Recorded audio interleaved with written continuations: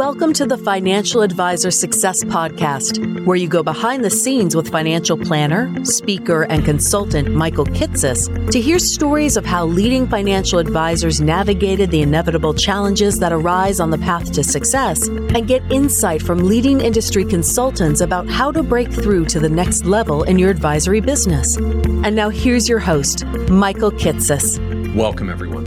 Welcome to the 205th episode of the Financial Advisor Success Podcast. My guest on today's podcast is Marina Hernandez.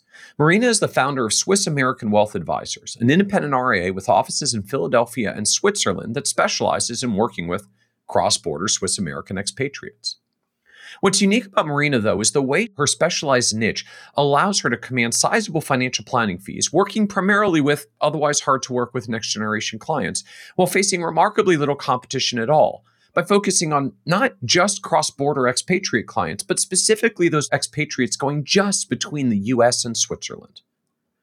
In this episode, we talk in depth about what makes the niche of cross-border planning for expatriates so unique and so complex, the challenges from potential double taxation of foreign country retirement accounts that the U.S. doesn't recognize for favorable tax treatment, how the rising focus on preventing money laundering and foreign tax cheats has created new layers of specialized tax reporting that expatriates must handle or face $10,000 fines from the U.S. government, and why even seemingly simple publicly traded investments to hold a diversified portfolio in a foreign country can create significant additional U.S. tax challenges.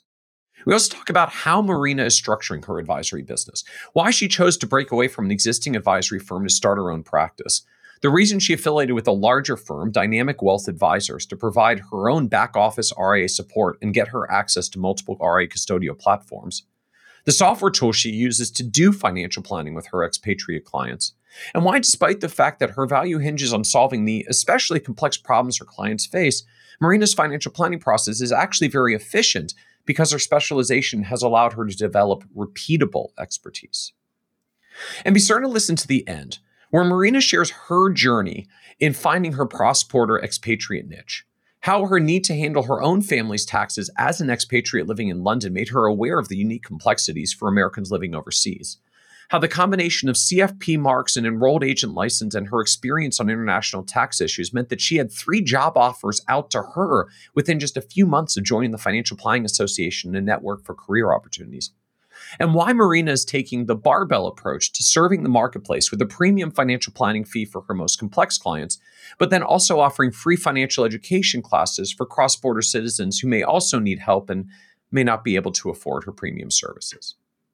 And so with that introduction, I hope you enjoyed this episode of the Financial Advisor Success Podcast with Marina Hernandez. Welcome, Marina Hernandez, to the Financial Advisor Success Podcast. Thank you, Michael. It's great to be here. Thank you for having me.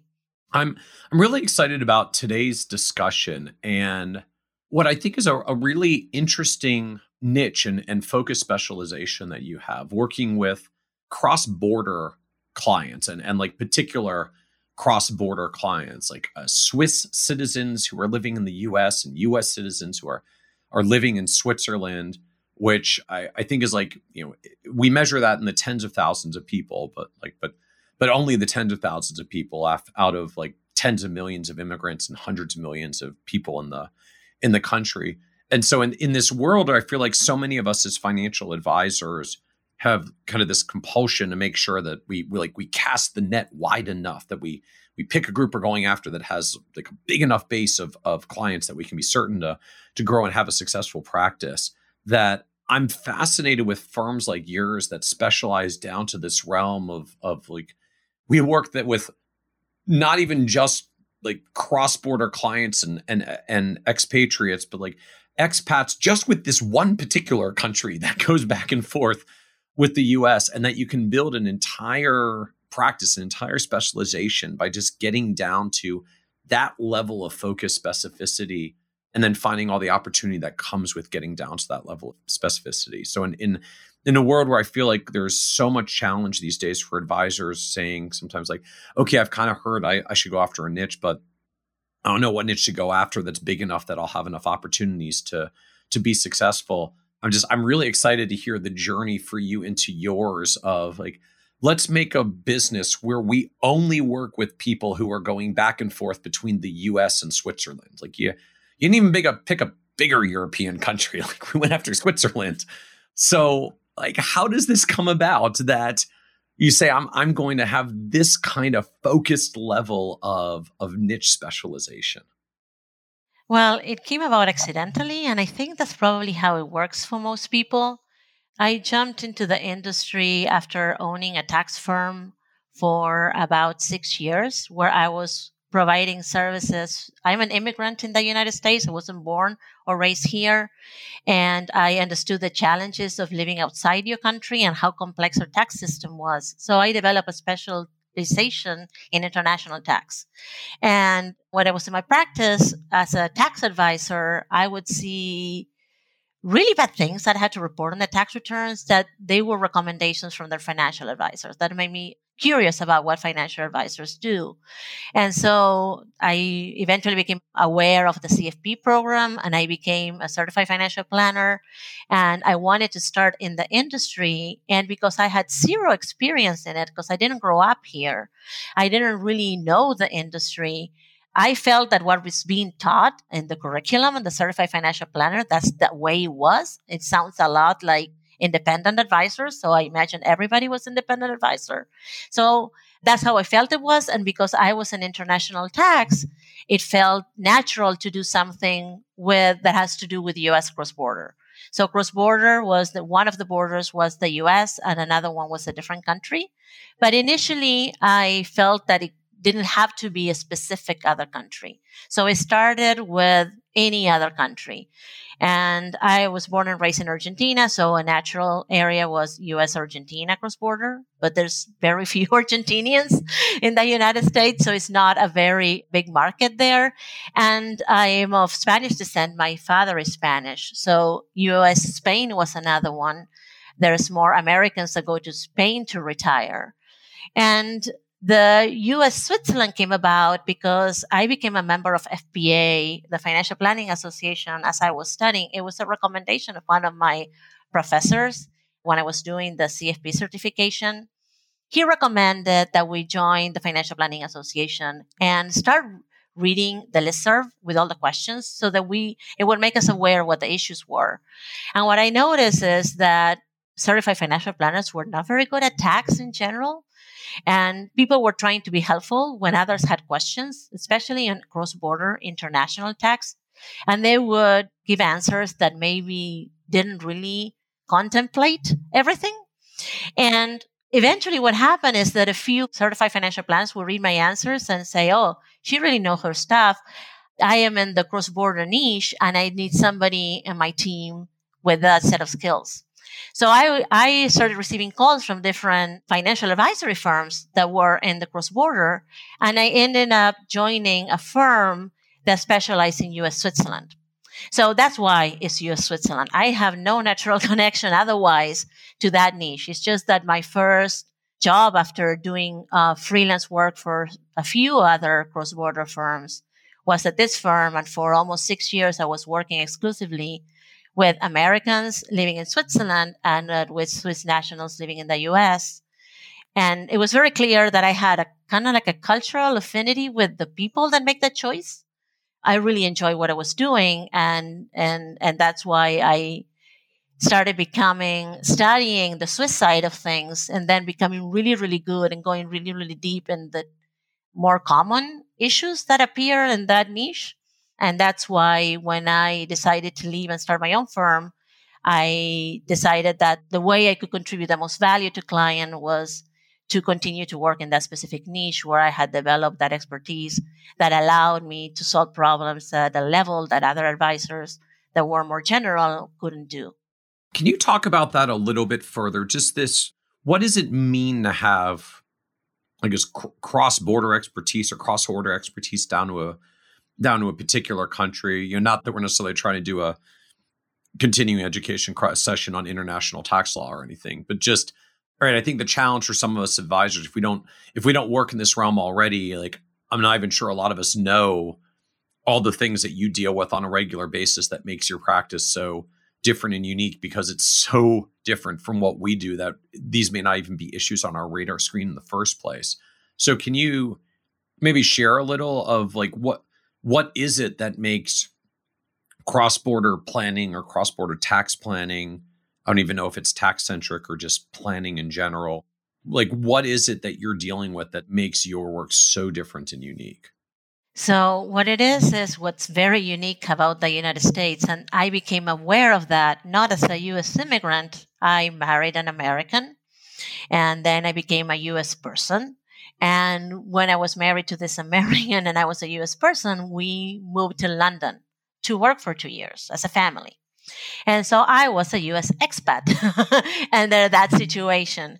And what I found out that I wasn't aware of at the time, this was 2002 and 2003 when this happened, was that the United States continued to tax its citizens and the green card holders as if they were still living in the U.S. No other country does that. No other country taxes its citizens based on citizenship. They tax the residents based on the residency. There's some exceptions.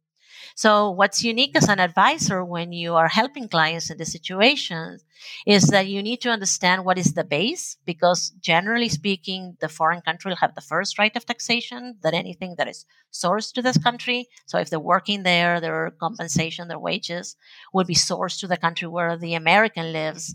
And then the United States comes and imposes a second layer of tax. So you have a risk of double taxation. You have all kinds of issues of countries taxing people differently. When we lived in England, for example, a challenge was that England has a fiscal year for taxes. And so it goes from April 6th to April 5th of every year. And the US has a calendar year for taxes. So your taxation years don't even overlap. Oh, so they don't even line up. It's not just a like, okay, I paid this in the UK in 2019, and I paid this in the US in 2019, and then maybe I get a foreign tax credit from the UK to the US. Like, you can't even line them up because the 2019 US tax year actually spans 8 months of the like FY 2019 UK tax year and 4 months of the 2018 UK tax year that spilled over. Exactly. And so the things don't even match. You're looking at different things in the return, different income, income from different periods. It creates all sorts of challenges. And at the time, we have 3 very young children. This career is my 4th career, so I'm a career changer. I was working in corporate finance at the time. Coca-Cola was my employer. I have 3 very young children, and I was absolutely miserable. So I ended up quitting my job and becoming a full-time mom for 7 years. But my entire life I had worked. I didn't know what it was like to be a stay-at-home parent. So I had to do other things, such as being with little kids. My kids were 3, 1.5, and 2 months old when that happened. So it was a bit of a challenge. I also needed something more adult to look into. And that's when I started looking into our taxes, because my husband was so frustrated. I don't understand what this is. And by the way, my husband is an international tax attorney. It's just that he does corporate tax. He doesn't do individual taxes. So he says, I don't even understand what this is. This is super complicated, so frustrating. So for me, it started as a hobby back in the early 2000s. And once I learned and I understood some of the issues, that's also when internet groups for expats were starting. It was dial-up back in 2002 in England. So it wasn't very dynamic. But I started to be able to answer questions of other people. And so that's when I understood that I wasn't alone in having these problems and how valuable to have somebody who can help you would be.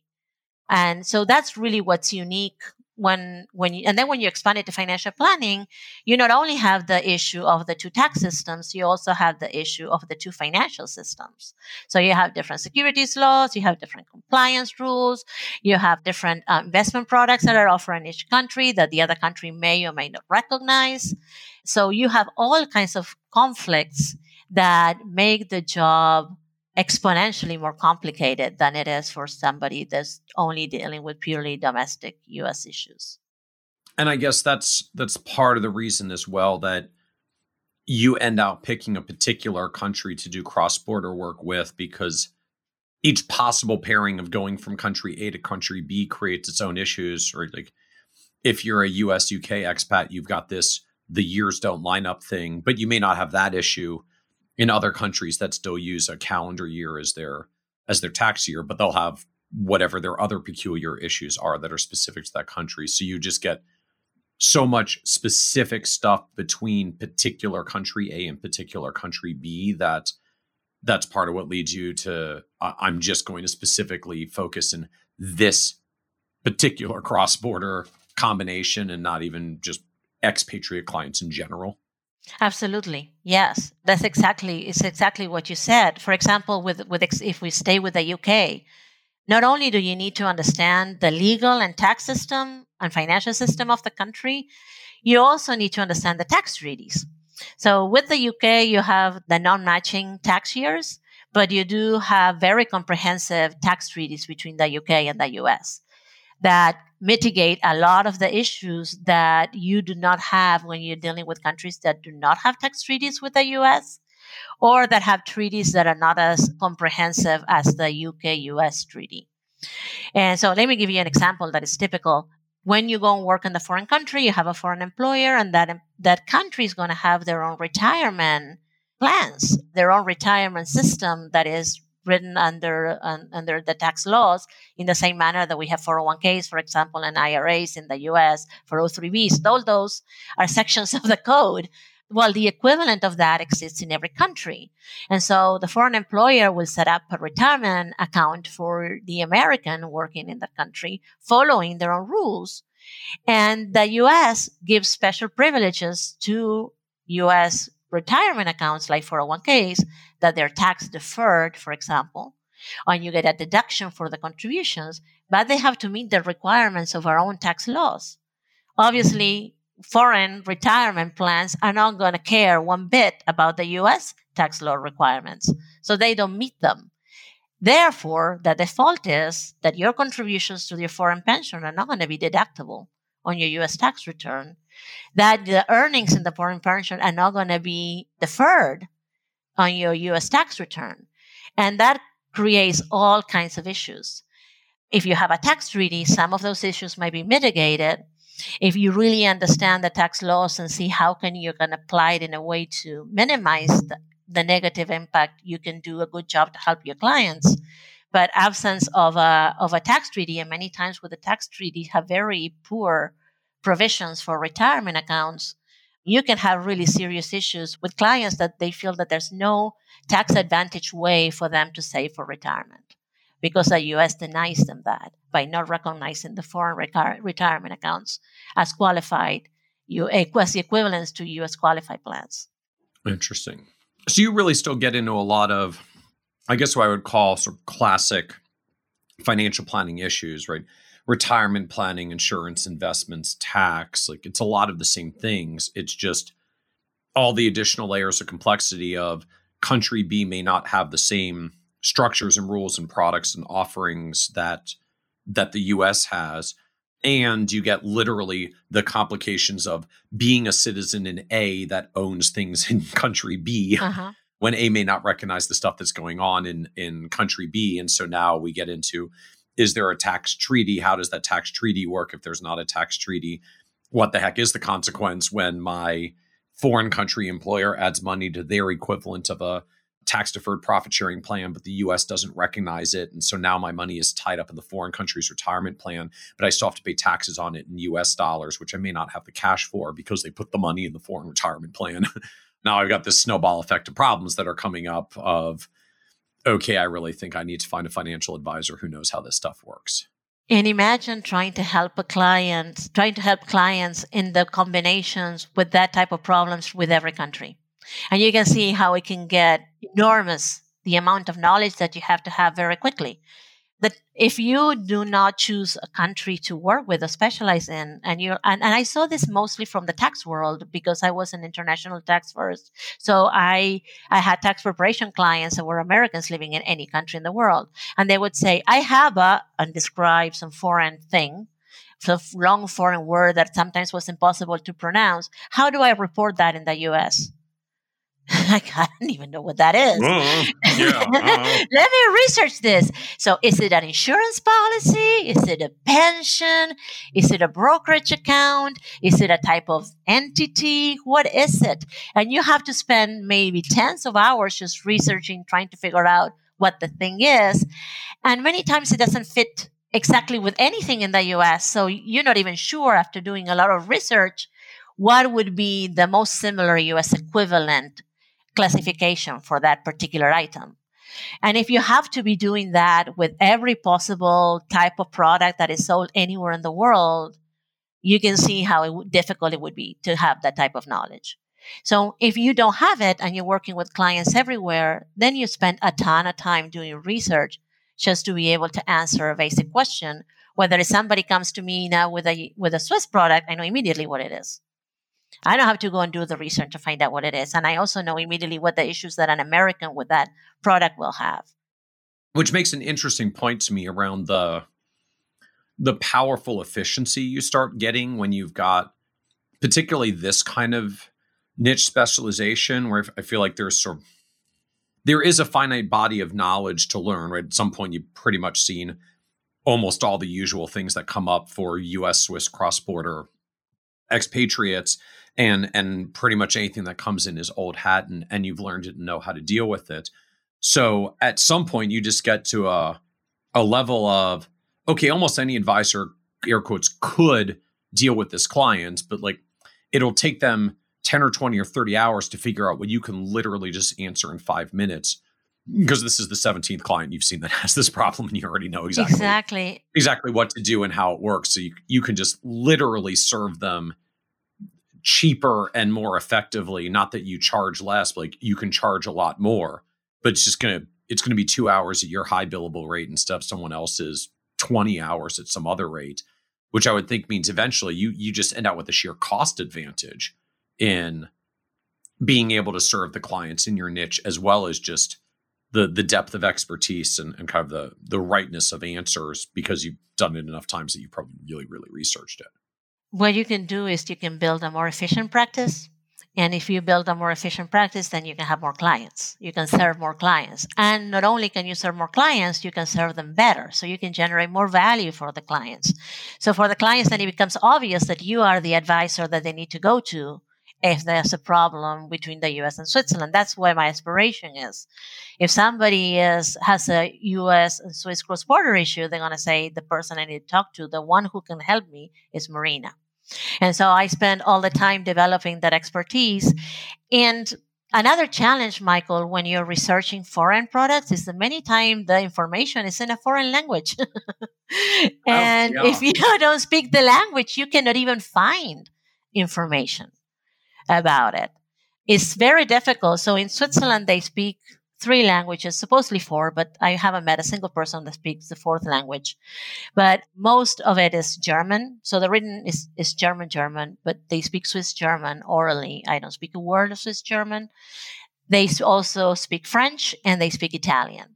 I can read and understand documents in French and Italian because I studied French for 5 years when I was young. And it's very similar to Spanish, which is my native language, and Italian, because everybody in Argentina is of Italian descent. So you end up picking up on it, and it's similar. Once you know French and Spanish, you can pick up a lot of things and make sense of the written, right? On the passive sense, not on the active sense. I will never pretend that I can speak Italian, no way. But if you don't speak any foreign language, you cannot do it.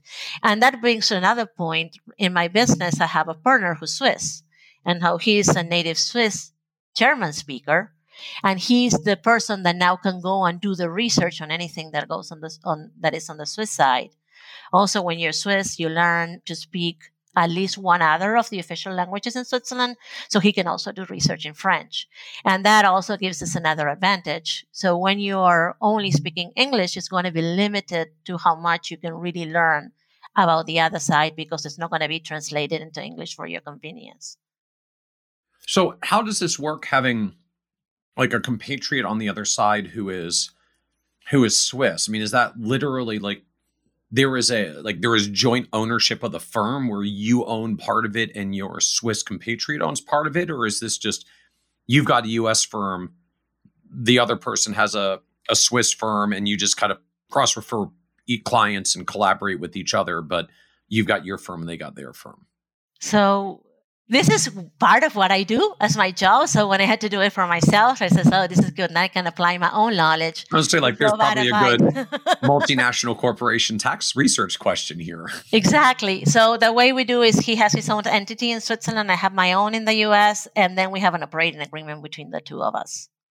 But our clients, we use the same DBA, which is Swiss American Wealth Advisors. And every client of Swiss American Wealth Advisors is a client of our business.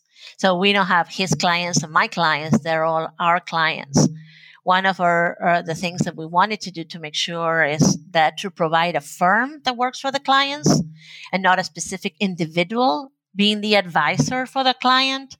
Because the reason I partner with my business partner, his name is Jeff, by the way, Jeff Heindel, is because he has a set of skills that is very different from mine, completely complementary. So I come from the tax world and he comes from the investment world. So I'm an enrolled agent and a certified financial planner, and I have an accounting degree and I have an MBA in corporate finance. So my knowledge is very business and tax based. And he is a CFA. So he is the person that really can understand and analyze securities and help build the portfolios, understand how to construct portfolios, how the different asset classes in the portfolio will interact, how can we best achieve the goals for the clients.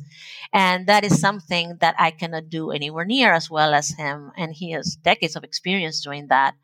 And so us working together made a lot of sense because he has a superpower, which is he can speak Swiss German, which is really convenient when you have to solve Swiss issues with clients that I will never, no matter how hard I work, I will never be a Swiss German speaker. It's an impossible language.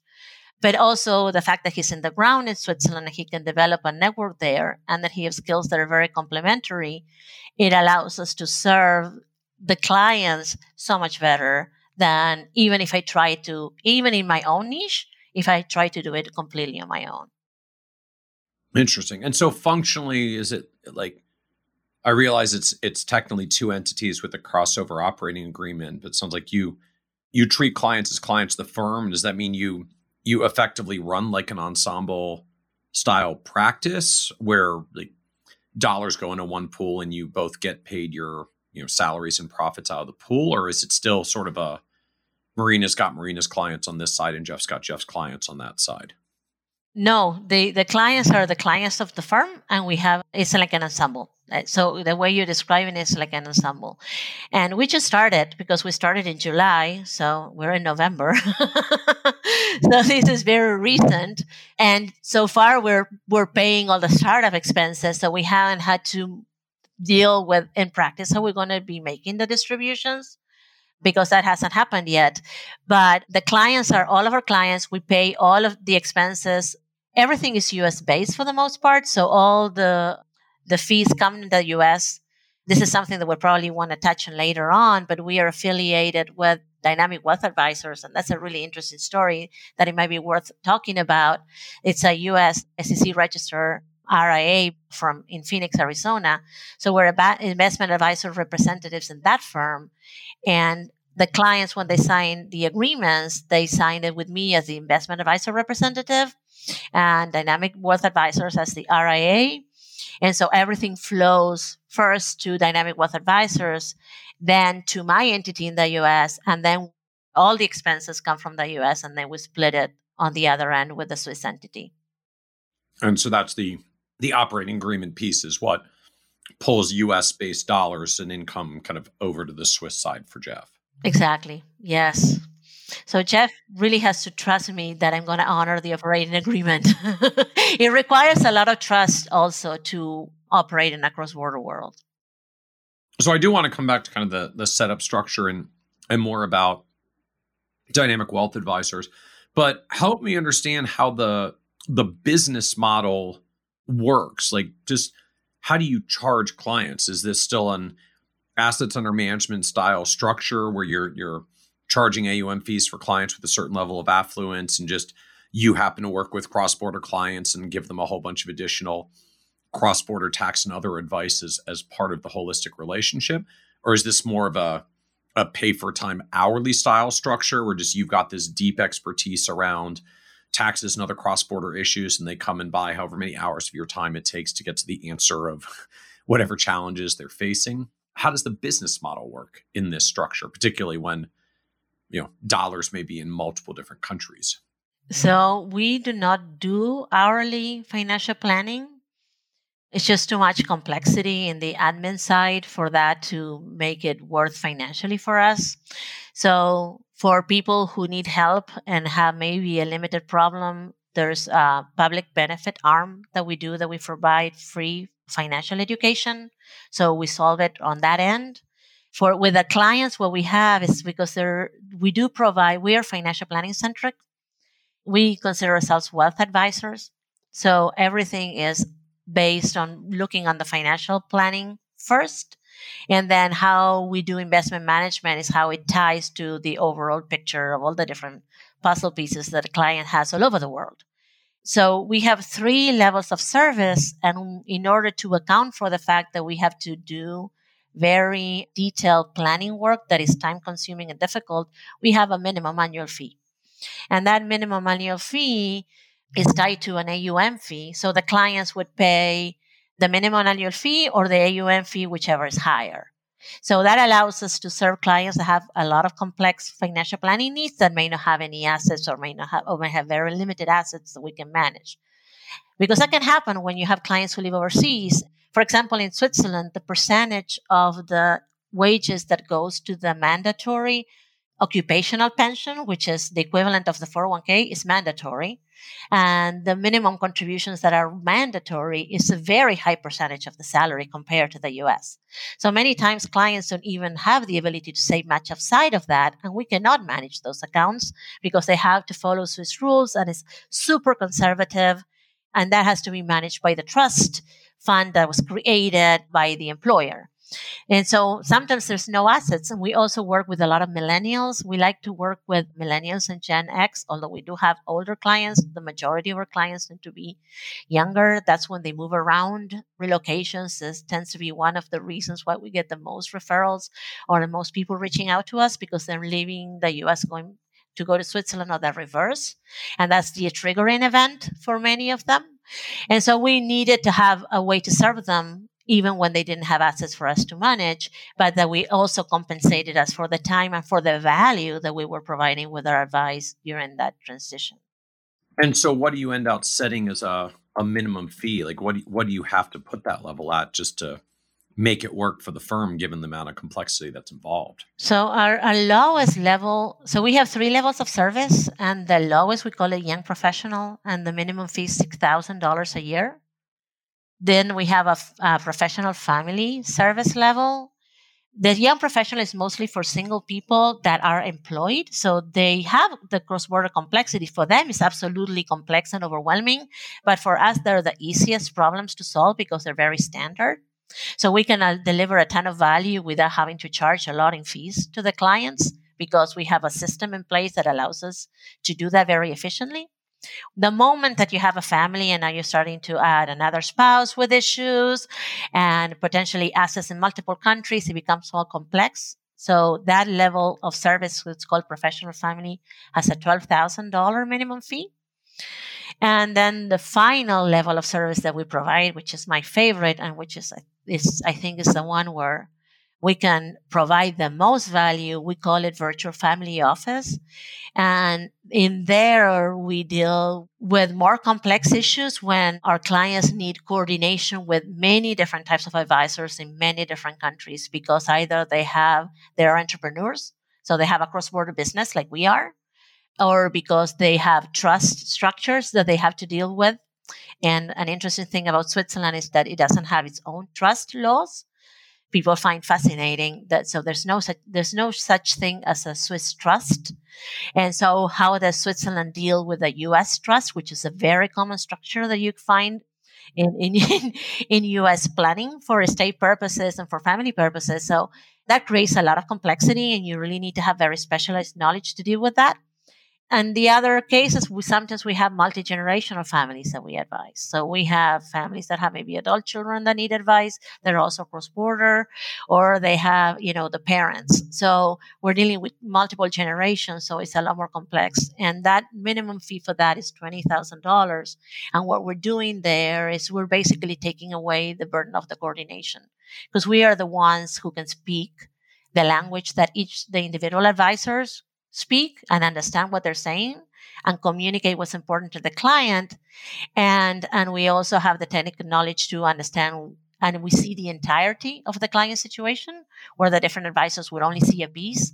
And when you only see a piece of the puzzle, you might be giving advice that makes sense for your piece, but it might not fit well with the other piece. So we are the ones that can detect those type of situations and help everything work seamlessly.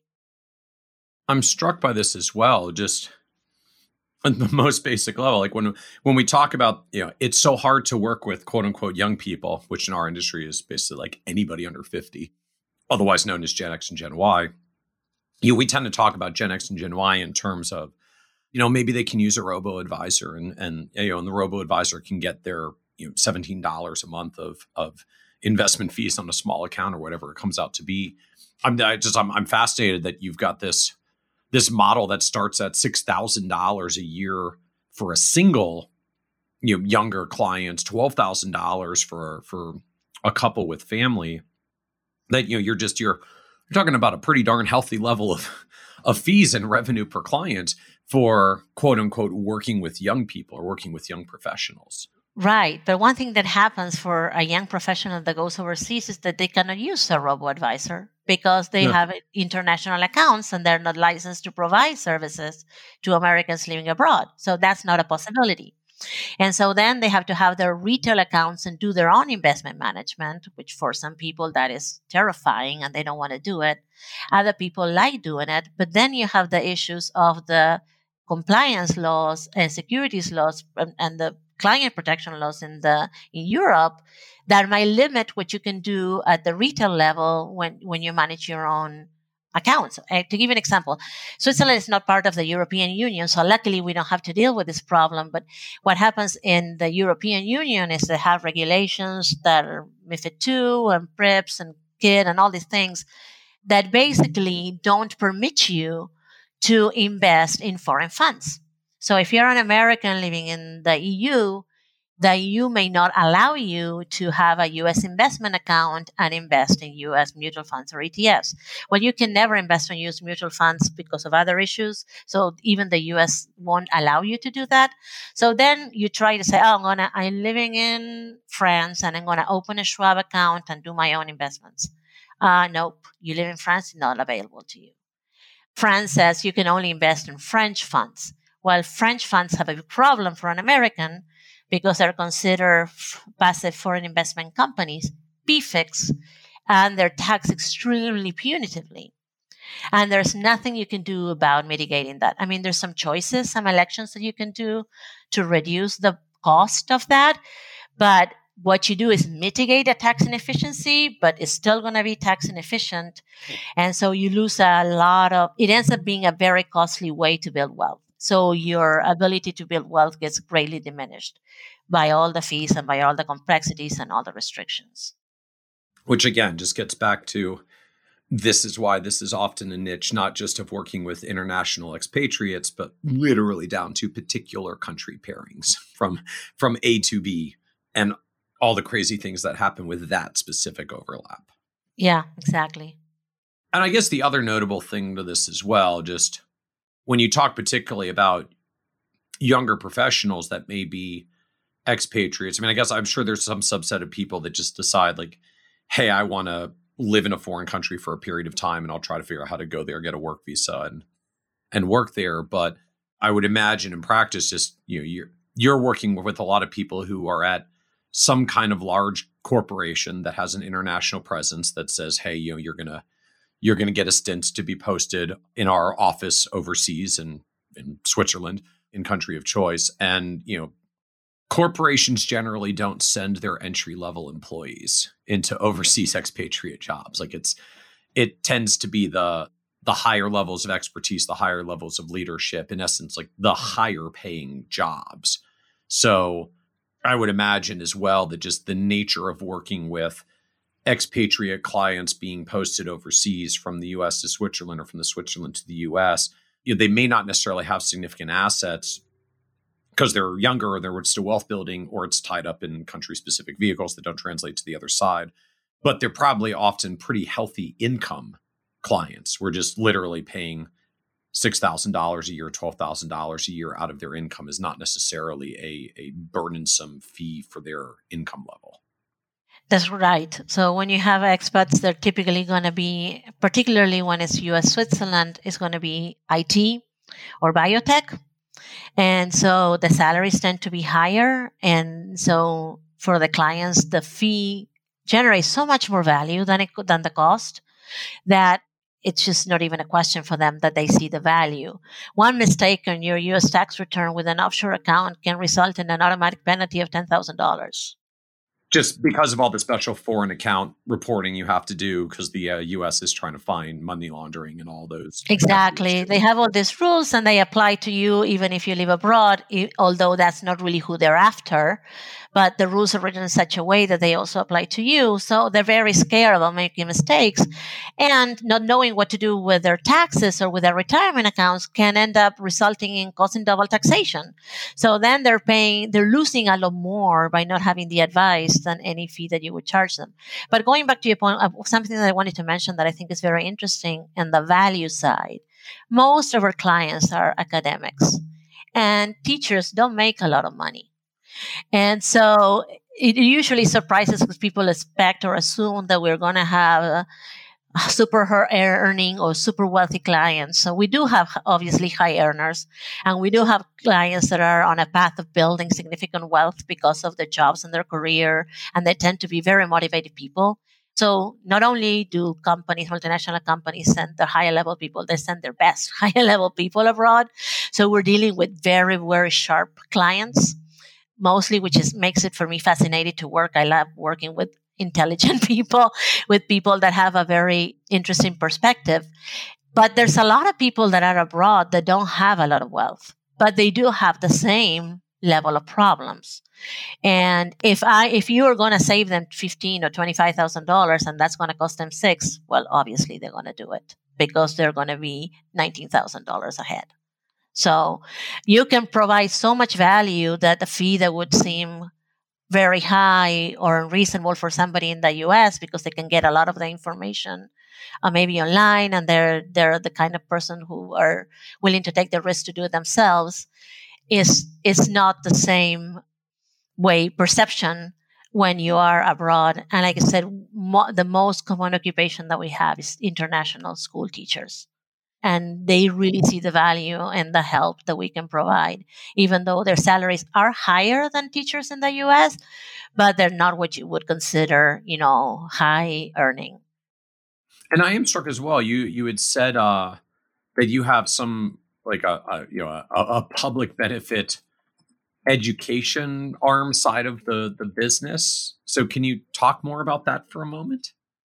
So I didn't have a lot of money growing up, and I had to make very difficult decisions about money. And I have this awareness that usually the people who need the most help feel that they cannot afford it because of that, because they have to make difficult choices of how they're going to spend the next dollar or the next peso or whatever the currency is. And so when I decided that I was going to start my own firm, I wanted to be part of the goal to build a firm that made people's lives better, and that understood that its role was to provide a benefit not just to our clients, but also a commitment to our employees to create a good environment for them, but also for the community in which we operate. And so that understanding of the need, because I felt that I was in that situation of people who don't have the financial resources to get help, because they cannot afford, it would be very difficult for them to afford a $6,000 fee, for example, that there's something out there. And so Pennsylvania has a type of entity that is called Pennsylvania Benefit Companies and Pennsylvania Benefit Corporations. So the company, if it's an LLC, a corporation, if it's a corp.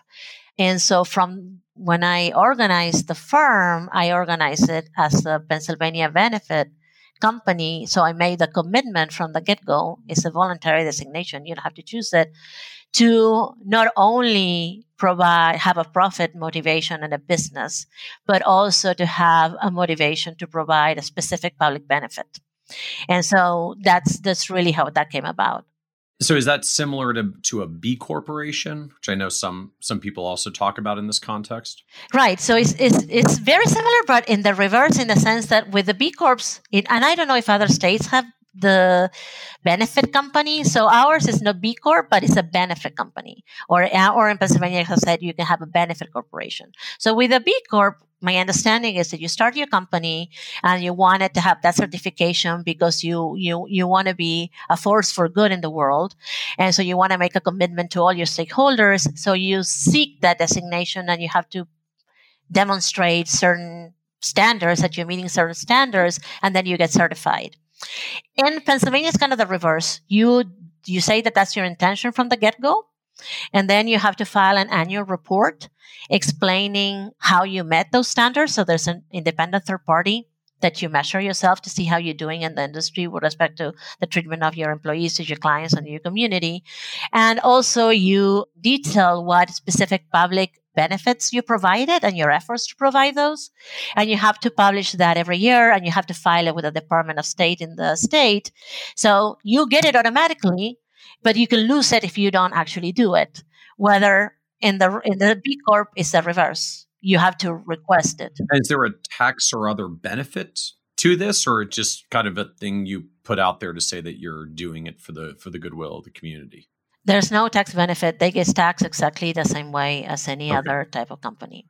So you don't do it for tax benefits. You do it because you want to make the world a little better. And so you're making that commitment that you're going to pay attention to what benefits all your stakeholders. And so in practice, what is the public benefit corporation side of the business do? I mean, like, what are you actually doing in this world of we put out free education? We created a separate brand for it. So it's called the Cross-Border Planner and the Cross-Border Academy. And just because we wanted to make it separated completely from the perception of the people receiving the services, completely separated from the business, so that it wouldn't look like we were trying to do marketing and pretending to do to provide a public benefit. And that's why it has complete separate identity. So it's a weekly newsletter that I provide tax advice and, well, I don't know if I would call it tax advice, tax information, tax education. That's the weekly newsletter that comes out every Wednesday. I started it right as the pandemic came about and the CARES Act was passed, because unlike many legislations in the U.S., with the CARES Act, they remember that there are Americans who live abroad and there were benefits that actually were available for Americans abroad. But I know how difficult it is to get that information if you're not working with an advisor. So I wanted to put it out there just to make sure that every American that was entitled to the economic impact payment, which is actually, most people refer to the stimulus check, that they received it. And there were certain things that they could do. And that, of course, there's special challenges when you're abroad, and how to receive it as a direct debit instead of a check if you didn't have a U.S. account, how to make sure that you're qualifying, what are the steps that you need to take, do your children qualify? So there was a huge opportunity to provide education there. So that's the planner side, which is the newsletter. And the other side, the Cross-Border Academy, what we do is we do free tax and financial education webinars. So there's a lot of organizations abroad, like, for example, the American Women's Clubs and other types of clubs of Americans living abroad, that they're social organizations to just provide the sense of community. And they also want to provide services to their members. These are all non-for-profit, all these types of groups. So we would offer webinars for the members to educate them about the different issues. You know, this reminds me, we had another guest on the podcast just about a month ago, Morgan Richard, and your approach kind of reminds me of hers as well, that she had what I kind of call the barbell approach of, we're going to work with a subset of higher income or more affluent clients that pay a pretty sizable minimum fee and just kind of powers the economics of the business. And then that lets us do a broader, like a wide reach, high impact, free educational service at the other end. So we can reach lots and lots of people who can't afford the fairly sizable fees that we've set for the core clients that we serve. But as opposed to what a lot of advisors do, which is kind of reduce their minimums or regularly compromise their minimums and end out in kind of a deadly middle of serving lots of clients that aren't necessarily profitable, but they're paying for something and you got to do the work for them, of sort of separating it out into this barbell approach that you've got. There's these opposite extremes of, we're going to charge a full size fee for our high value clients where we deliver a lot of value, and that's a healthy dollar amount that pays the bills. And that gives us then a little bit of additional flexibility to say, no, we're not going to like scale back our minimums and work with clients that maybe aren't a good fit because we just want to help them.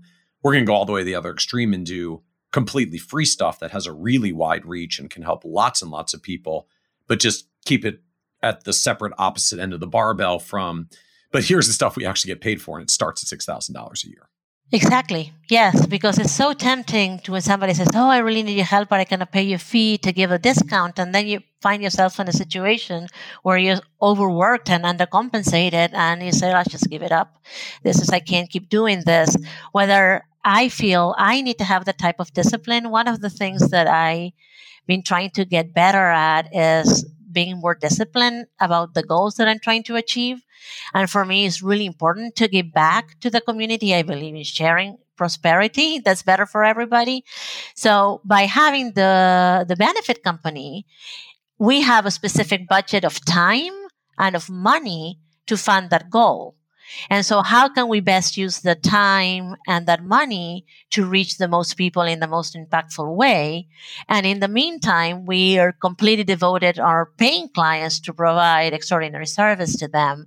So they want to continue to be our clients, and we have a healthy, profitable business that then can fund those initiatives. And it's a win-win for everybody. So help me understand a little bit more about like where all this tax expertise to do all this crazy international tax stuff comes from in the first place. Like, how do you learn all this stuff to become international tax expert, or like U.S. Swiss expatriates international tax expert? So it started because I had the problem. So as I mentioned earlier, when we were living in London and I left my job, all of a sudden I was raising 3 children and I didn't have any like intellectual adult pursuit anymore because I was no longer working for a very demanding multinational company. And so I found myself with free time. So I started researching as a hobby. So it started as a hobby. Between 2002 and 2008, I was a full-time mom. But I did a lot of studying on my own time as a hobby because I'm a tax nerd. I'm a nerd. And so tax became my thing where I became a nerd. And as I mentioned at the beginning earlier on, I think my husband is an international tax attorney. So I asked him, like, if I want to get really good at tax, I open the tax code and it's like in Chinese. There's just, I don't understand. It makes reference to all different sections and nothing makes any sense. It's incomprehensible. How do I start dissecting this at the really deep level? So he said, oh, you know what? There's this B&A tax portfolios where experts in tax analyze the law and explain it. And we're about to get rid of our 2008 books because we're buying the 2009 ones and they always throw them away and shred them. So I'm just going to bring them home. So he brought them home and I read the entire B&A 2008 international tax portfolio. And then in 2009, I launched my firm. And one thing that happened, and this is where events and coincidences can be really helpful when you're at the right place at the right time. I opened my tax firm to do international tax at the time where the UBS scandal broke out in the US. And the first offshore voluntary disclosure program was started at the end of 2009. And so I had all this theoretical knowledge that was really that nobody had, even though they had a lot of practice and issues. So I started to work with a lot of international tax attorneys doing the tax compliance piece of all these people that were coming through the offshore voluntary disclosure programs to become U.S. tax compliant and U.S. foreign offshore reporting compliant. So it was on steroids. It was learning on steroids because I had exposure super early to really complex stuff, basically because there wasn't anybody with the expertise. So since there was nobody who was an expert, I was at the same level of people that had been in the career for decades. And I had a lot of exposure to all kinds of problems, and that allowed me to become really good in international tax a lot faster than it would have been if I had gone through a traditional path. Interesting. And so you had mentioned as well, at some point you opened and ran a tax practice as well. So when did that part come about? So I started my tax practice in 2009. And then in September of 2009, as well, with the first offshore voluntary disclosure program became available through the IRS. It was created by the IRS. So I was a solo tax practitioner. I have my own tax practice. And I mostly did work, as I said, for international tax attorneys. Then in mid-2010, I was living in Miami at the time. In mid-2010, we moved to Philadelphia. And I had also some local clients that I was doing regular tax because I wasn't really thinking of focusing on the international necessarily. I also wanted to help immigrants. But when I moved and I left Miami, what happens is that clients tend to be sticky at the time. Now it's a lot less than it was then to the local tax preparer. So I ended up transferring the majority of the clients, to local friends that I had that were in the profession. But the ones who had international issues or were expats, they didn't care where I was because they were not local anyway. So they were themselves. Right. So they wanted to keep working with me. And whether I was in Philadelphia or Miami, it was irrelevant. They didn't matter. It didn't make a difference. And so that's why I said, okay, this is actually good because now I know that this can be location independent. I don't care where I am. My husband works for a Big Four firm, so he would transfer from one office to another, which was a big problem when I was in the corporate finance world working for companies because I had to beg for a transfer to the branch in the next country or the next state. Right. And you always have to start from the bottom once you prove who you are and you start earning the trust and you have some freedoms and some flexibility, you got to start from the bottom again. It was really exhausting. And now I had something that was completely location independent. And I said, this is what I need to do. And the technology was getting better that allowed it to do it, right? So it's the confluence of the technology allowing that, which was not easy to do before, and the fact that it was a really good fit for my lifestyle. Interesting. And at some point, I think you picked up enrolled agent designation along the way as well, right? Yes, I did right away. When I decided I was going to open my tax firm, I wanted to be an enrolled agent because that allowed me to, if you were an enrolled agent, it was easy to obtain the electronic return originator, which is what you need to have in order to be able to file tax returns electronically. And so I decided that I was going to do it. Remember, by then I had been studying tax as a hobby for almost 7 years. So I bought the GLIME, I think it was GLIME, preparation thing. I read it and I took my exam, and 2 months later I was an enrolled agent. Yeah, and I had explored before deciding to be an enrolled agent, becoming a CPA. I had explored that. But CPAs do a lot more than just tax. They do audit work and they do a lot of other stuff that I wasn't interested in at all. And the other thing that the CPA has that it was a negative for me is the fact that it's a state license. So if I moved to another state, which was always happening with my husband, and I wouldn't be a CPA anymore in the next state, and I would have to start from scratch probably by the time that I met all the requirements to be a CPA in that state and to get the CPA license again. So when I found out about the enroll agent, which I found out accidentally by going to an H&R blog to ask, is there a course that I can take to actually prepare tax returns professionally? I went to an H&R blog to ask that question. They said, oh, the best designation to do that is the enroll agent, but it's very hard. You won't be able to do it. So I went back home and I researched that and I downloaded that. I bought a course, and 2 months later I was an enroll agent. And it's federal license. So that's the good thing about it, that if I move to another state, I'm still an enroll agent because it's under the Department of the Treasury. Interesting. So this aspect of the fact that you had a mobile lifestyle because you moved as the family moved, as your husband was getting posted to different job opportunities, the constraint or need to be flexible around location, it sounds like ended up being a pretty material factor for you in this journey, because it impacted everything from pursuing an EA because it wasn't state specific, liking your international tax clients because they stuck with you even if you moved and relocated. That really seems to kind of be a common theme that pulled together why you ended out on this particular path. Exactly. And also the shared experience, because I was an immigrant and I also had been an expat, because obviously we returned from London, we were back in the US. But if you think about it, not from a US perspective, I'm an expat because I'm not living in my country of origin. So from an Argentinian perspective, I'm an expat. From a US perspective, I'm an immigrant.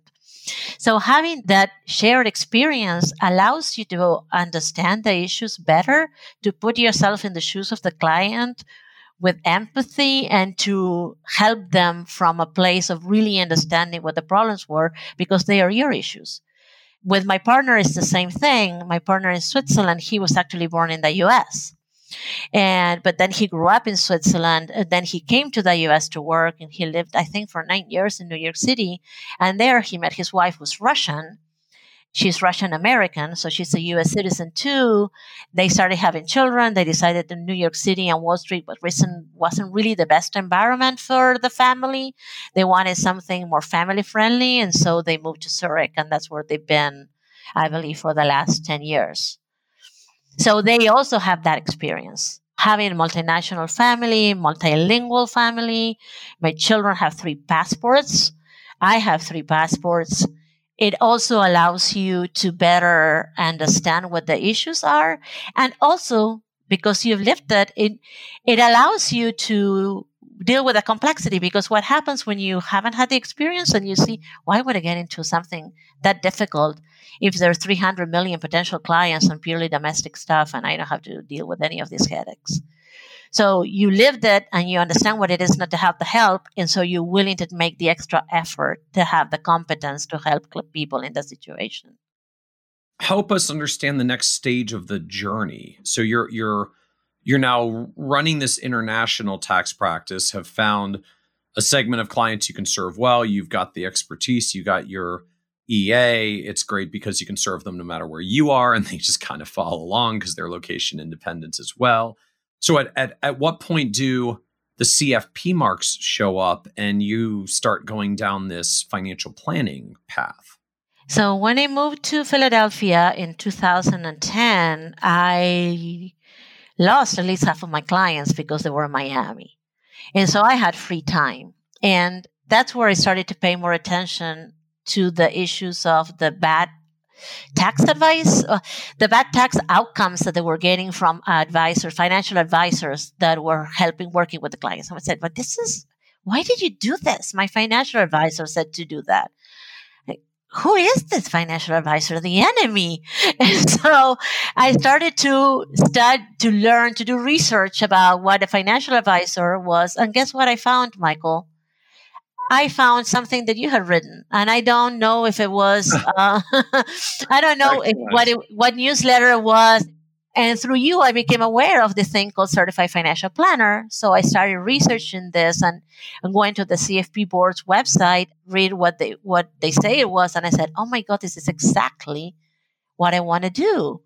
Instead of helping my clients after they're already messed up and clean up the mess, I can help them avoid making the mistakes by planning. So being in a future looking instead, because tax preparation is backwards looking. You're explaining, you're telling a story to the government in the way that they ask you to do it through the tax return of what has already happened. When you're a planner, you're looking into the future. And so I said, this is fantastic. That's what I really want to do. And so I started to find out how I could study for that. And I did some research in Philadelphia, and I found out a program through Temple University in Philadelphia that was run through Kaplan University, actually, in conjunction with Temple University.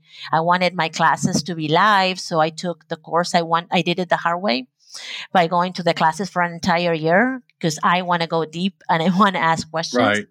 I could have skipped the tax because I was grandfather because I was an EA, but I didn't want to do that. I wanted to understand how it's taught for planners. And then I got my CFP in 2013. And so did you have a sense of what you were trying, like where you were going to go with getting the CFP certification? Like, did you have a vision of what the business was going to become, or was that still part of the question mark of figuring out, like, I'm going to go get the education, but then I got to figure out what my business model is going to be and what I'm going to do with this thing? Yeah, I really didn't think that part through. And they don't teach it part of the CFP course, unfortunately. They don't teach you what the options are. So I think I had at the time the idea that I was just going to do planning through my tax firm, which you cannot really do, but I wasn't aware that you really cannot do at the time. But I didn't even have to think too long about it because, as I mentioned, my professor suggested to become a member of FPA. So at first I thought I'm just going to read, but then I realized that I could contribute, even though I was just studying for my CFP at the time. And that's when I started getting offers to work with different firms that were cross-border financial planning firms or financial advisory firms. Two of them were RIAs, and the other one was abroad, but working with Americans in the country where they were located. And so it just happened naturally without me having to think about it. Right. So now it makes a lot more sense in context, the kind of this journey of how it unfolded. You had spent the better part of 10 years building this tax expertise, this international tax expertise, by being posted overseas and then building a tax practice and ending out with international tax clients because they were the ones that were going to stick with you while you were traveling to various states as well.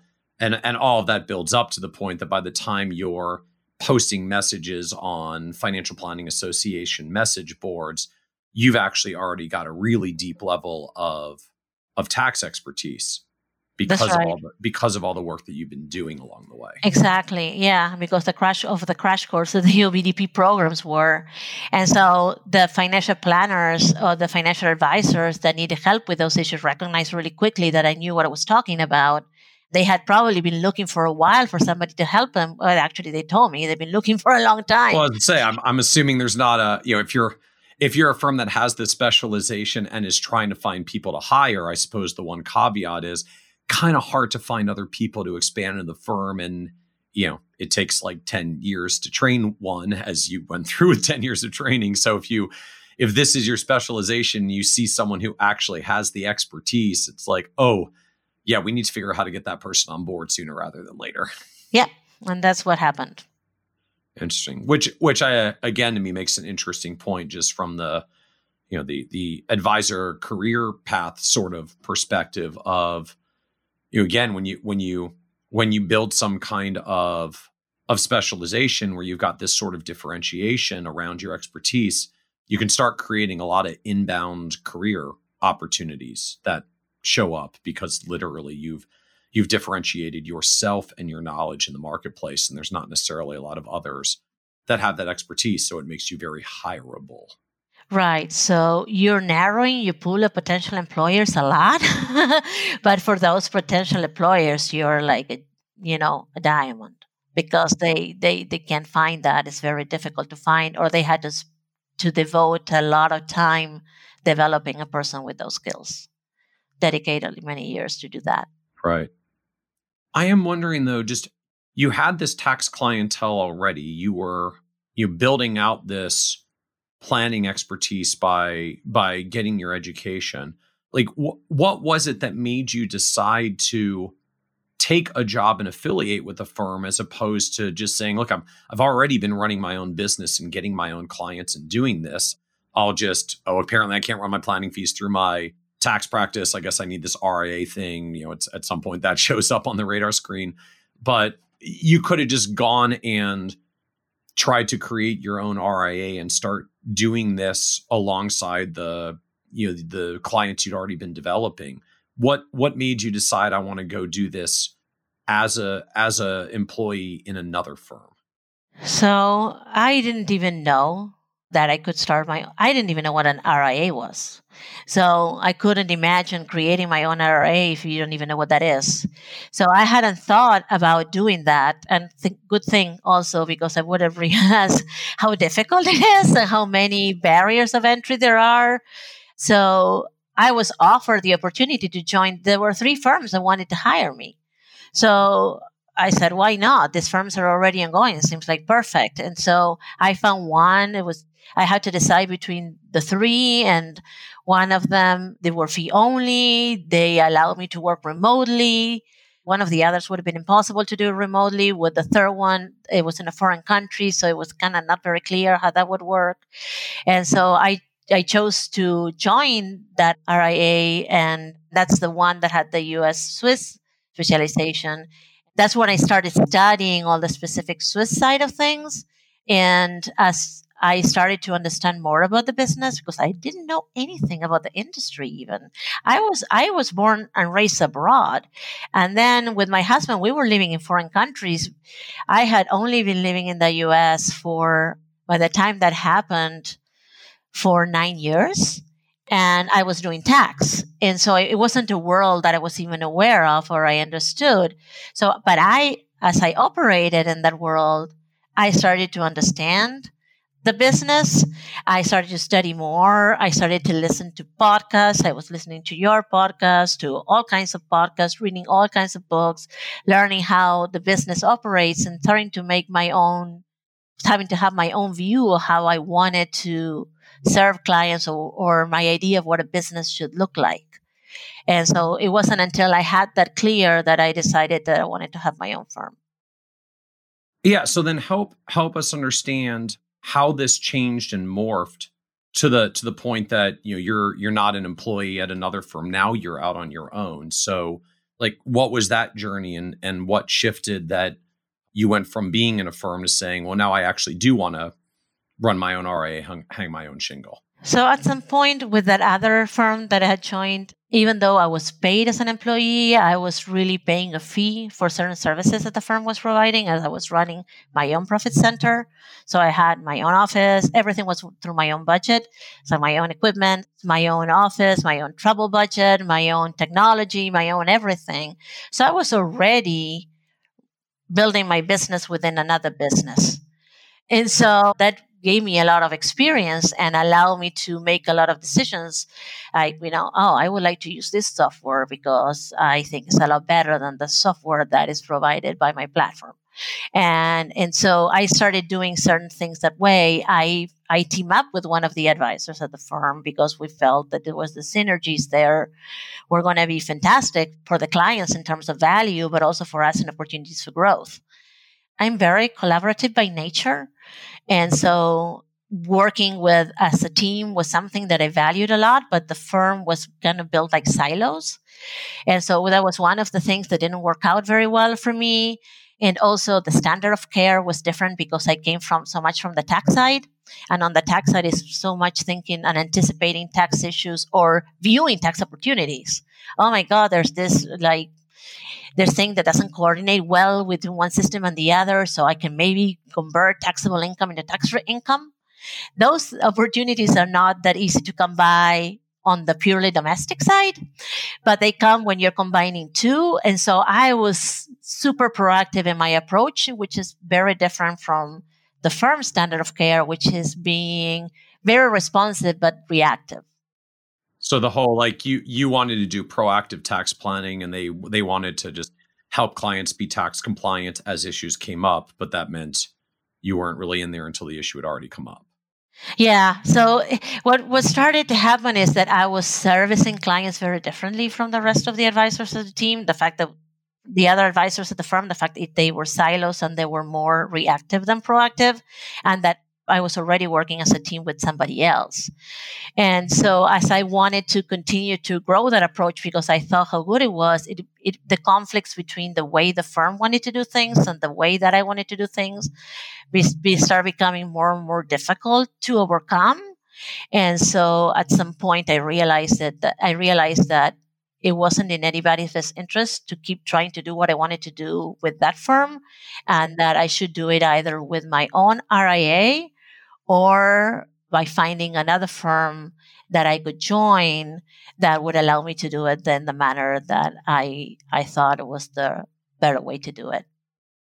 I think your story makes an interesting point. I feel like a lot of advisors who run who run firms and build firms don't realize about essentially like our industry's historical approach of kind of keeping advisors in siloed models and sort of treating each one as its own independent profit center. Obviously you understand like the economics of that I know all the advisors with our firm are going to be profitable because they generate their own revenue and they cover their own expenses. But I think you put it really well in highlighting like, well, in practice, what basically happens when you do that is you're creating, start your own advisory firm training wheels, like a practice approach, because you're already showing them how to run a business, how to operate it segmented, and all the rest, that it just doesn't take a big leap at that point when someone eventually gets to the level of saying, I think I could actually just do this on my own. And I actually am large enough with enough clients now that I would probably keep more of my dollars by doing this on my own and building my own infrastructure or finding someone else to work with than continuing to affiliate with the firm that I'm affiliated at. So as the firm owner, like best case scenario, your employees start negotiating and haggling with you to say, well, I want a bigger payout. I want more revenue sharing. I want more dollars of whatever it is. And you get all these challenges that start cropping up that you as the firm owner, I think you kind of end up digging your own grave to some extent by setting up the structure this way, because it sort of inevitably ends out exactly where you did. Well, I think that it's very difficult for business owners to make the decision to jump from a practice to a business. And so some of them take an approach that they think it's like a hybrid. So I think I'm jumping to a business, but I don't want to really make the investment of time to develop the infrastructure and the investment of money to build the team. So what I'm going to do is just I'm going to bring other advisors onto my firm and let them do their own thing with very basic guidance. And then that's how I'm growing my business. And I'm thinking that I'm building a business, but you really are just doing some different silos that are all independent practices and working under a bigger umbrella. And just to me, start setting up for that inevitable moment when eventually that advisor gets large enough and sizable enough that they can start doing the math on how much they're spending for sort of your platform offering and saying, well, I think I could hire my own employees and do that. Or I think I could, quote, find another platform that would do this at a lower cost or a better arrangement or have some other distinction that makes this more appealing for me. Yeah. So in my case, it wasn't a matter of cost. It was a matter of having what I felt was the solid foundation that I needed to build the business the way I wanted, so that I could devote the time on the things where I was really skilled, that I could really create value. I was spending a ton of time doing operations work, because when you're a silo, you have to do everything. Yep. And I am not good at typing. So for me, to have me typing up Schwab forms and then spending 10 hours on the phone with Schwab to find out what the heck happened with my account application international, because the passport copy, because when it's international, there's a lot more AML that they have to do. So it's not easy to open the account. And so you have to spend, I would be spending more than half my time doing admin stuff. And so that was an opportunity cost to me to build a business. And I'm sure you're familiar with Stephanie Bogan's below the line and above the line. It was a below the line task that really drained my energy and didn't create any revenue for me, which is the only way I could feed myself. And so it was a bad situation. And I needed to be in an environment that I could outsource. I felt I needed in order to do what I wanted to do and to really focus my time on the things that I can do best to help clients. I needed to be able to outsource the operation, which is something that I couldn't do where I was. and to have better technology that would allow me to either outsource the investment management, the investment administration of the portfolios outright, or to do it more efficiently because we were managing the investments, the clients' portfolios at the household level with multiple layers of tax, restrictions. And if you don't have technology, you have to do everything manually by downloading it to an Excel spreadsheet. You're spending countless amount of hours on something that you can do in 10 minutes if you have Eclipse and Orion. But you have to spend 15 hours because you have to download it directly from Schwab Advisor Center onto an Excel and then do all the calculations manually. So when you decided you were going to go out on your own and do this and break away, and as you noted, but still more inclined to outsource or find partners than just literally build all of your own stuff from scratch. What did you do in practice? How did you actually make the transition? Well, actually, I wanted to start my own RIA. I wanted to do that. I thought that's what I wanted to do. Actually, I wasn't sure what I wanted. So the first thing I did is I hired a business coach. And so one of the podcasts that I listened to regularly was From Here to Success from Steve Sandusky. And I thought that his questions were very insightful and what he presented was insightful. And I thought that he had the right skills to help me figure out what was the best way to transition out. So I started working with him and evaluating the different options. And so we decided, oh yes, having my own RIA was the ideal path for me. For the type of control that I wanted to have and for how I wanted to build my business. The problem was that I didn't have a business. And so when you're dealing with international, you have to be multi-custodian. And custodians need minimums to establish the relationship. And when you are at the bare minimums, you are with the lowest level of service. And to deal with international issues, you need the highest team to deal with. And so it was going to be, in practice to do it, it was going to be extremely difficult. So I was probably going to replace the problem of not being able to do the investment management more efficiently and the operations more efficiently, or having to deal with all the complexities of an RIA. So I would end up with the same problem. Not being able to, it was a different type of problem, but not solving the issue of having the time to be delivering value and the specific cross-border planning skills that I had for my clients. Okay. So what becomes the alternative then? You have to find someone else to tuck into or to affiliate with, so you can leverage the size of their relationship to get onto the higher level service teams with Schwab.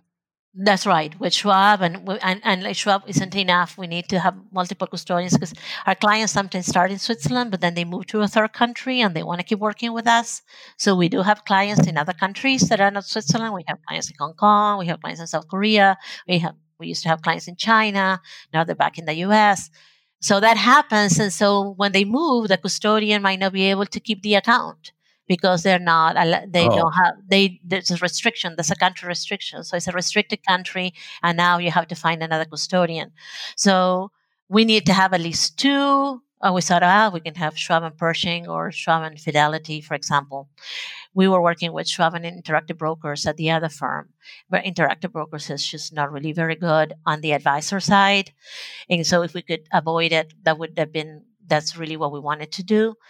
Then the conclusion is, okay, let's find another RIA where you can plug in and see and make sure that they're aligned with how you want to run the business and they would be a good partner. Because even though I wasn't aware how hard it is to move from one firm to another, I knew that it wasn't something that I wanted to have to do again. So I wanted to do my due diligence and find the right partner. But a barrier that I found very quickly is that most RIAs don't want to have anything to do with having an investment advisor representative in a foreign country. And so a lot of people that were super interesting about the potential and the model, and they really believe that we can deliver and we can create something very successful. The moment we said, well, my partner is based in Zurich, never mind. You already had the relationship with Jeff at this point, so you were coming to the table with, oh, by the way, and I've got this foreign partner who's also going to have to be under the structure because he's got the investment expertise and is going to be a key part of the advisory fees we're charging. Right, because at first I decided, well, I need to start in another niche. right? I saw if I was going to stay with US Switzerland, which I wanted to because I already have all this knowledge, and I really felt sincerely that nobody could do it better than I could because I had invested so much time about really, really being really good at what I do, and giving and providing services to my clients with a really high standard of care.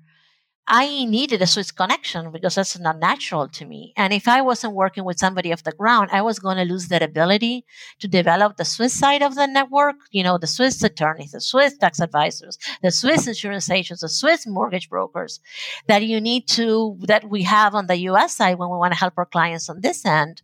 And also the ability to research the things that come up because tax laws don't change just in the United States, or securities laws don't change just in the United States. They also change in Switzerland. And so for me, it was critical if I was going to stay in this niche to have a partner base in Switzerland. Otherwise, I was going to do something completely different if that wasn't part of the plan. Okay. And so your challenge at this point, like you found the partner, but then none of the RAs you were talking to wanted to deal with your partner. Exactly. Yes. Yeah. And so it was actually thanks to you that I ended up finding the perfect match in the RIA world in Phoenix, Arizona. One of the things that I love to do is I love to walk and hike. So when I walk and hike, one of the things I do is I listen to audiobooks. I switch between listening to music when I don't want to think about anything, or I listen to audiobooks, or I listen to podcasts. So I was listening to one of your podcasts, and I think it was probably around January. I don't remember exactly, this year. And you had a guest called Stephanie Bruno. And she starts telling her story. And even though she didn't have the international side of it, a lot of the things that she went through were exactly, the path was so similar. And I felt that I was living her story through the way she was telling it in your podcast. And then she said she hired a coach and she started exploring the options. She wanted to start her RIA, but she thought if she would be overwhelmed and it would be too much. And I don't remember if it was her coach or somebody told her, well, this firm. At that time, I think she was based in Arizona, or maybe she was in Colorado. I'm not sure. There's this firm in Arizona that you can outsource all the parts that you don't want to deal with, operations, compliance, portfolio administration, and plug in with them. So why don't you contact them? And she spoke so highly of what they were providing for her, and it felt that it was exactly what I was looking for. So after listening to the podcast, I came almost like running back home to look them up and to click on your show notes, to click on the link and to call them, and I left them a voicemail. And it took them close to a month to reply to the voicemail. And then we started, because I think they were overwhelmed with all the inquiries that they were getting because of that podcast. I'm not sure, but it took a while. But they finally called me back and they wanted to learn more about what I was planning and what my background was and what I was thinking of doing. But I said, before we get any further, I need to tell you, I have a partner in Switzerland, and if that's going to be a problem, let's not waste anybody's time. Yeah, if that's a deal breaker, let's just get that out of the way right now. Right. And so, surprisingly, they said, no, actually, we want to grow internationally. We see the opportunity that it is. We think that the U.S. financial system is so much better than foreign financial systems, that we can provide something really competitive to foreign investors.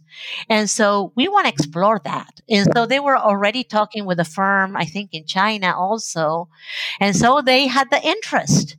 And so that was the perfect match. And so we started working on all the details.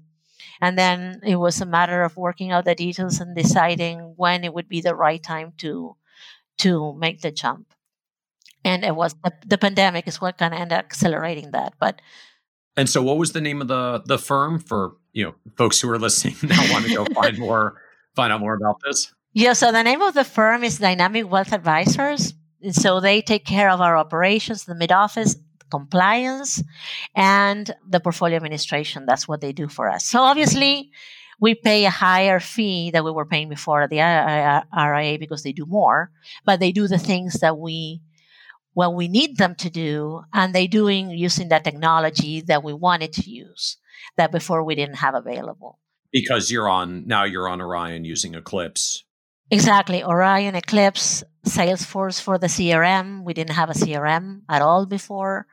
And we use Advisor for financial planning, which is incredibly what we were using before. I was a beta tester of the financial planning software Advisor. It was so basic at the beginning. But with the cross border issues, no software really works. You still have to do a lot of things manually in Excel. So what I was looking for when I decided to work with Advisor was ease of use for the client, a clean, clear interface for the client that could be like the hub where we can keep track of the path of the wealth of our clients, what are the financial planning tasks that we're taking care of, and where we have the client vault with all the documents that are important. And so that's really more what it does. Although we use it for some projections, we have to tweak things because it doesn't calculate foreign tax credits. Right. But no software does. Even if you're with Imani or the most sophisticated planning software, they're not going to do that. None of the software has multi-currency. So you're still going to have to do things manually no matter what software you have. Might as well have one then that is super easy to use for the clients.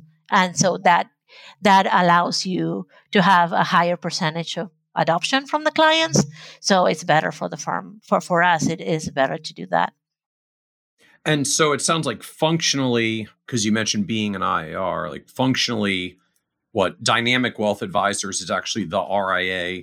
You're an IAR under them and under their compliance, but you get to create a DBA for running your own segment of the business so that you can do what you do with Jeff internationally. Is that the structure? Exactly. Yeah, that is exactly what the structure is. Okay. So they really were super flexible in working with us to find a way that would allow us to be successful that also benefited them.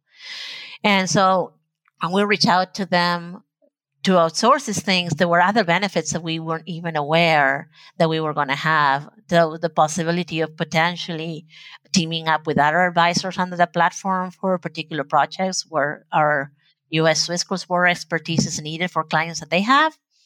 They are also, what I like in the portfolio management side is that they're looking for ways to innovate. And that's a mentality that I have, a mindset that I have. And so, for example, they are now implementing ESG portfolios, which is, by the way, something that was really important for us working with younger clients. And my partner has a college degree in environmental economics. So he had a big interest in everything that is ESG is a lot more advanced in Europe. The adoption, it happened a lot earlier in Europe than is happening here.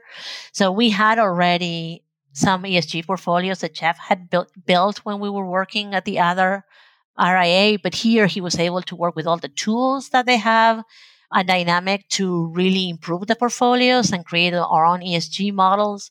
And those are the ones that are the most popular for clients. And now Dynamic is doing their own ESG models. I would imagine that they would use more mutual funds and things that maybe we cannot use for the clients who are abroad.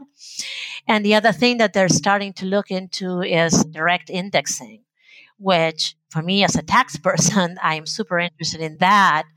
And so that would allow us to, if we have higher net worth clients, to provide, and that are going to be more tax sensitive, to really provide a lot more tax efficient portfolio. So there's a lot of things that I wasn't aware that were also going to be benefits from this that are also part of what we are enjoying, and it's allowing us to grow. We're doing really well. We're so happy.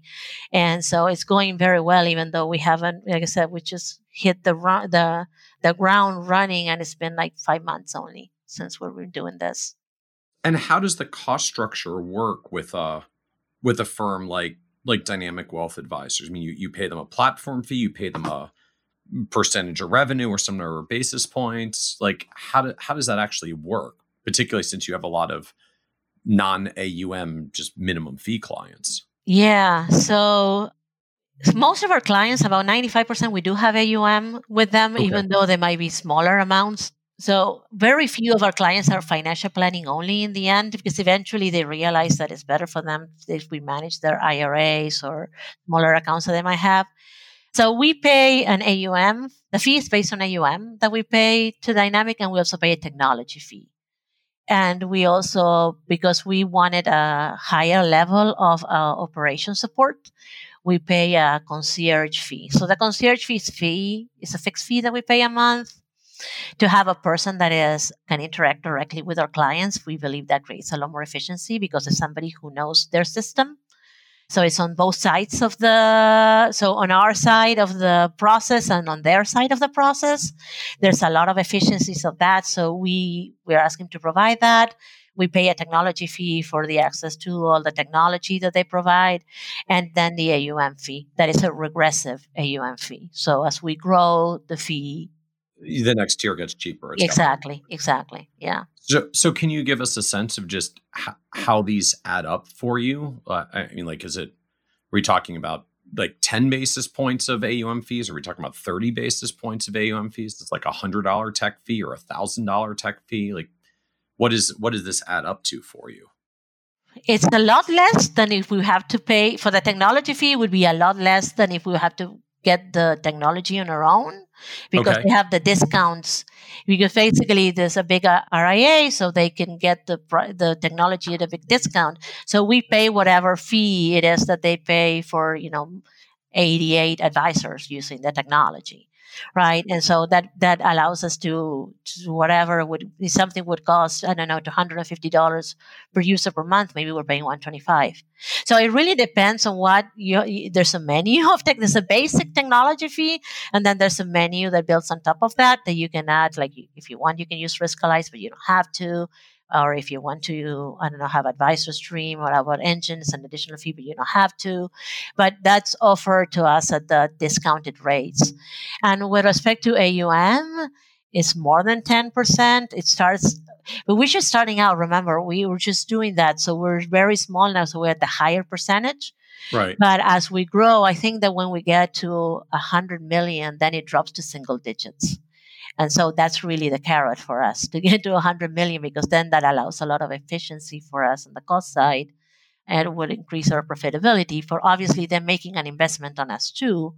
So while we're growing, they have a much higher AUM percentage fee than when we're larger. We both believe that this is going to be successful, so we're hoping that we can get there pretty soon. So what surprised you the most about trying to build your own advisory business as you've gone down this path? How it's difficult.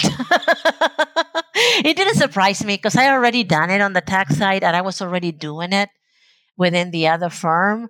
It's just so many decisions that have to be made. And I don't know if it's a surprise. I kind of was expecting it ended up being harder than I expected, but I was expecting it to be hard. So one of the things that I've been doing is I was building my support team.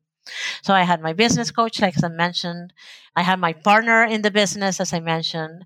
I joined the advisor growth community for a community to provide support, and that's been phenomenal. There's so many things that you have to take into account that you really need to be well prepared, because it takes a while. It's a huge investment. We have to hire attorneys in the US and in Switzerland. All kinds of, you have to set up the companies in the US, and it's a huge investment that you have to do at the beginning. When you're doing cross-border, it's much larger than when you have to do it domestically. And then you have to wait for the business to trickle in. So what I had told my partner is we need to be prepared, not be able to pay ourselves a salary for 2 years. And then if we achieve the results faster, and it looks like it's going to take a lot less than that, then that's fantastic. But we need to be prepared for not being able to take a penny of salary for 2 years, because it might take that long to be able to do that. So what was the low point on this career journey for you over the past decade? For a while, Michael, when I finally understood that the firm where I was at before I made this transition wasn't the right place for me, I thought that most likely what I would do is I would abandon the industry altogether and go back to tax. And that was really hard for me because I enjoyed so much the working with my clients. The work that I did with my clients was the joy of my life. And I wanted to continue to do it, but I just didn't see the path to do it. I didn't think it was possible. It was also kind of like, inferred, or that was kind of the message that I was receiving from a lot of people. You won't be able to ever do it. It's not possible. So I kind of let other people define what was possible for me. And that was a really low point. So when that happened, I decided I need to take control of my destiny and let me determine whether I can do this or not, and not let others decide it for me. And so, and the moment that I made the decision and I started building my support team and building my savings, I stopped taking any salary. So everything was going to a savings account that it was going to fund the business. That is when I started to emerge from the low point. But then the actual transition in April, when that happened, having to resign and not being able to tell the clients what was happening because of legal restrictions. And that was really, and then the pandemic on top of everything, making things 10 times harder than it had to be. That was really hard emotionally. And I don't think that I wouldn't have been able to do it if I didn't have the support of my family, the support of my business partner, the support of my friends, the support of colleagues that had the same type of mindset that I have, that had done similar things, that had been successful.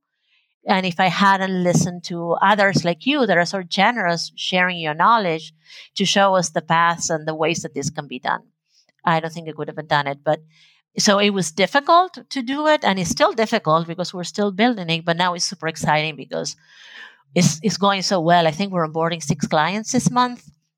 People are finding us, and we don't even have a website up yet because that's still in development process. So it really confirms that it was the right decision. And if you are prepared and you understand how hard it's going to be, anybody can do it. If I can do it, anybody can do it with that determination. So what do you know now about running and building an advisory business that you wish you could go back and tell you from 6 or 7 years ago when you were first getting your CFP marks and coming into the financial advisor world? Why do I know now? I didn't know anything 7 years ago. So what happens is when you don't know something, it looks a lot easier. What other people are doing always looks easy, and we, as humans, we tend to really think that what we do is difficult, and we're the only ones who work hard because we do not see what's not visible, right? You only see the visible part of anything. What surprised me is really understanding what an investment it is to get an independent advisory firm off the ground and get it to the point of profitability and how much work it requires. I didn't have a clue about that. And I would have done maybe things a little bit differently, but I think things happen at the time they need to happen. And so maybe emotionally I would have been ready earlier, but really on the experience side, I wouldn't. It took me a really long time to understand what the options were. And even when they were explained to me, there were things that were not that clear. I almost got to the point of signing a contract with a big RIA. And then I said, let me see if under this platform there's anybody I know. And there happened to be somebody very close to me. And I met with her and I started asking questions. And a lot of the things that they were promising were not happening.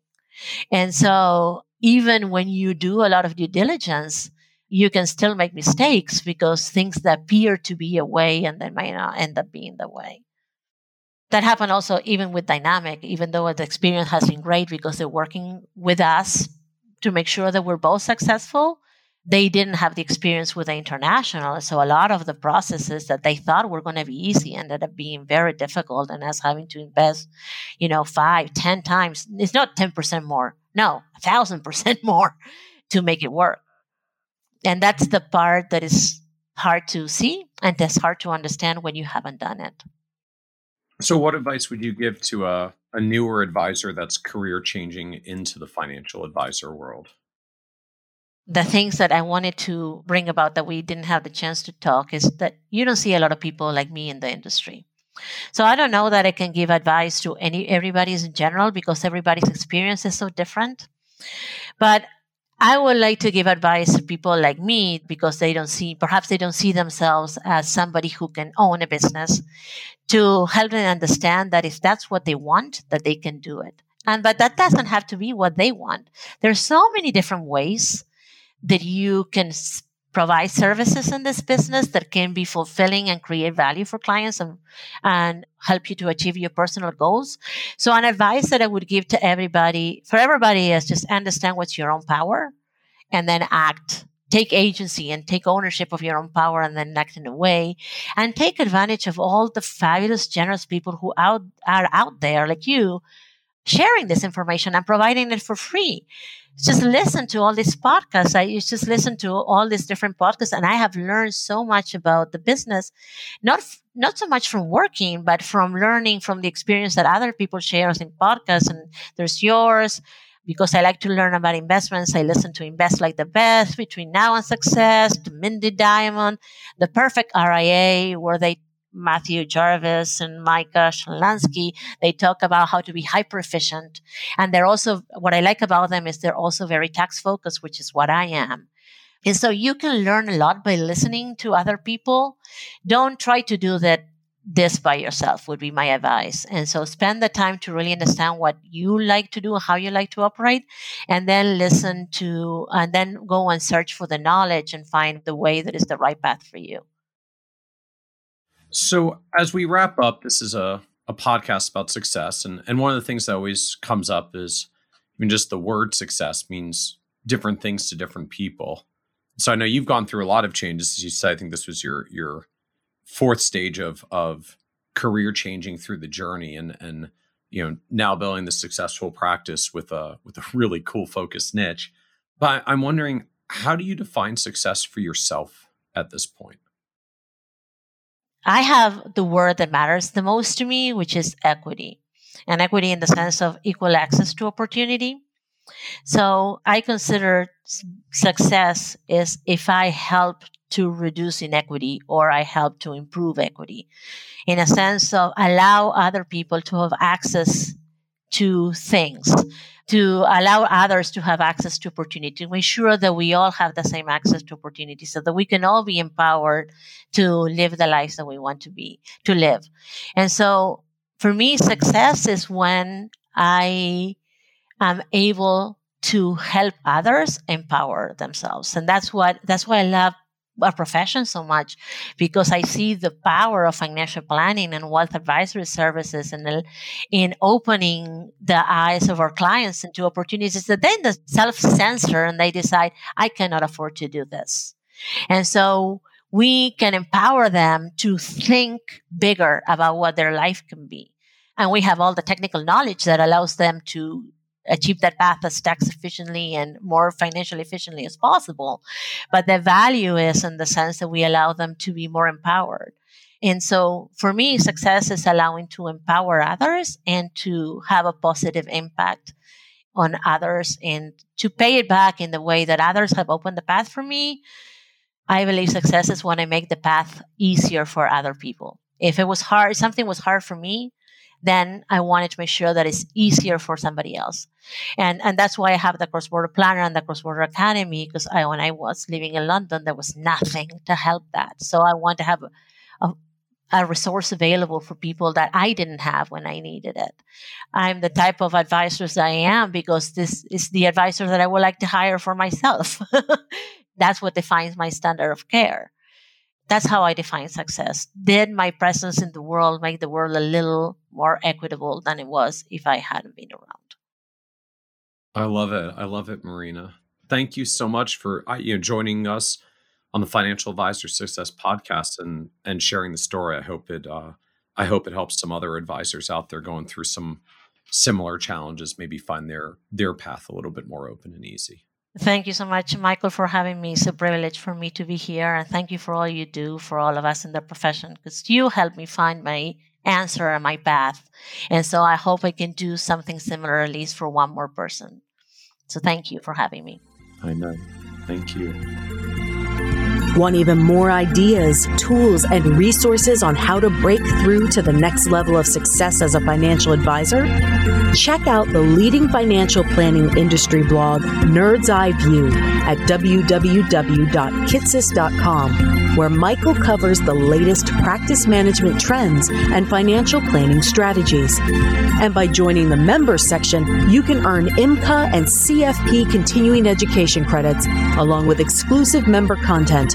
Get it all now at www.kitces.com.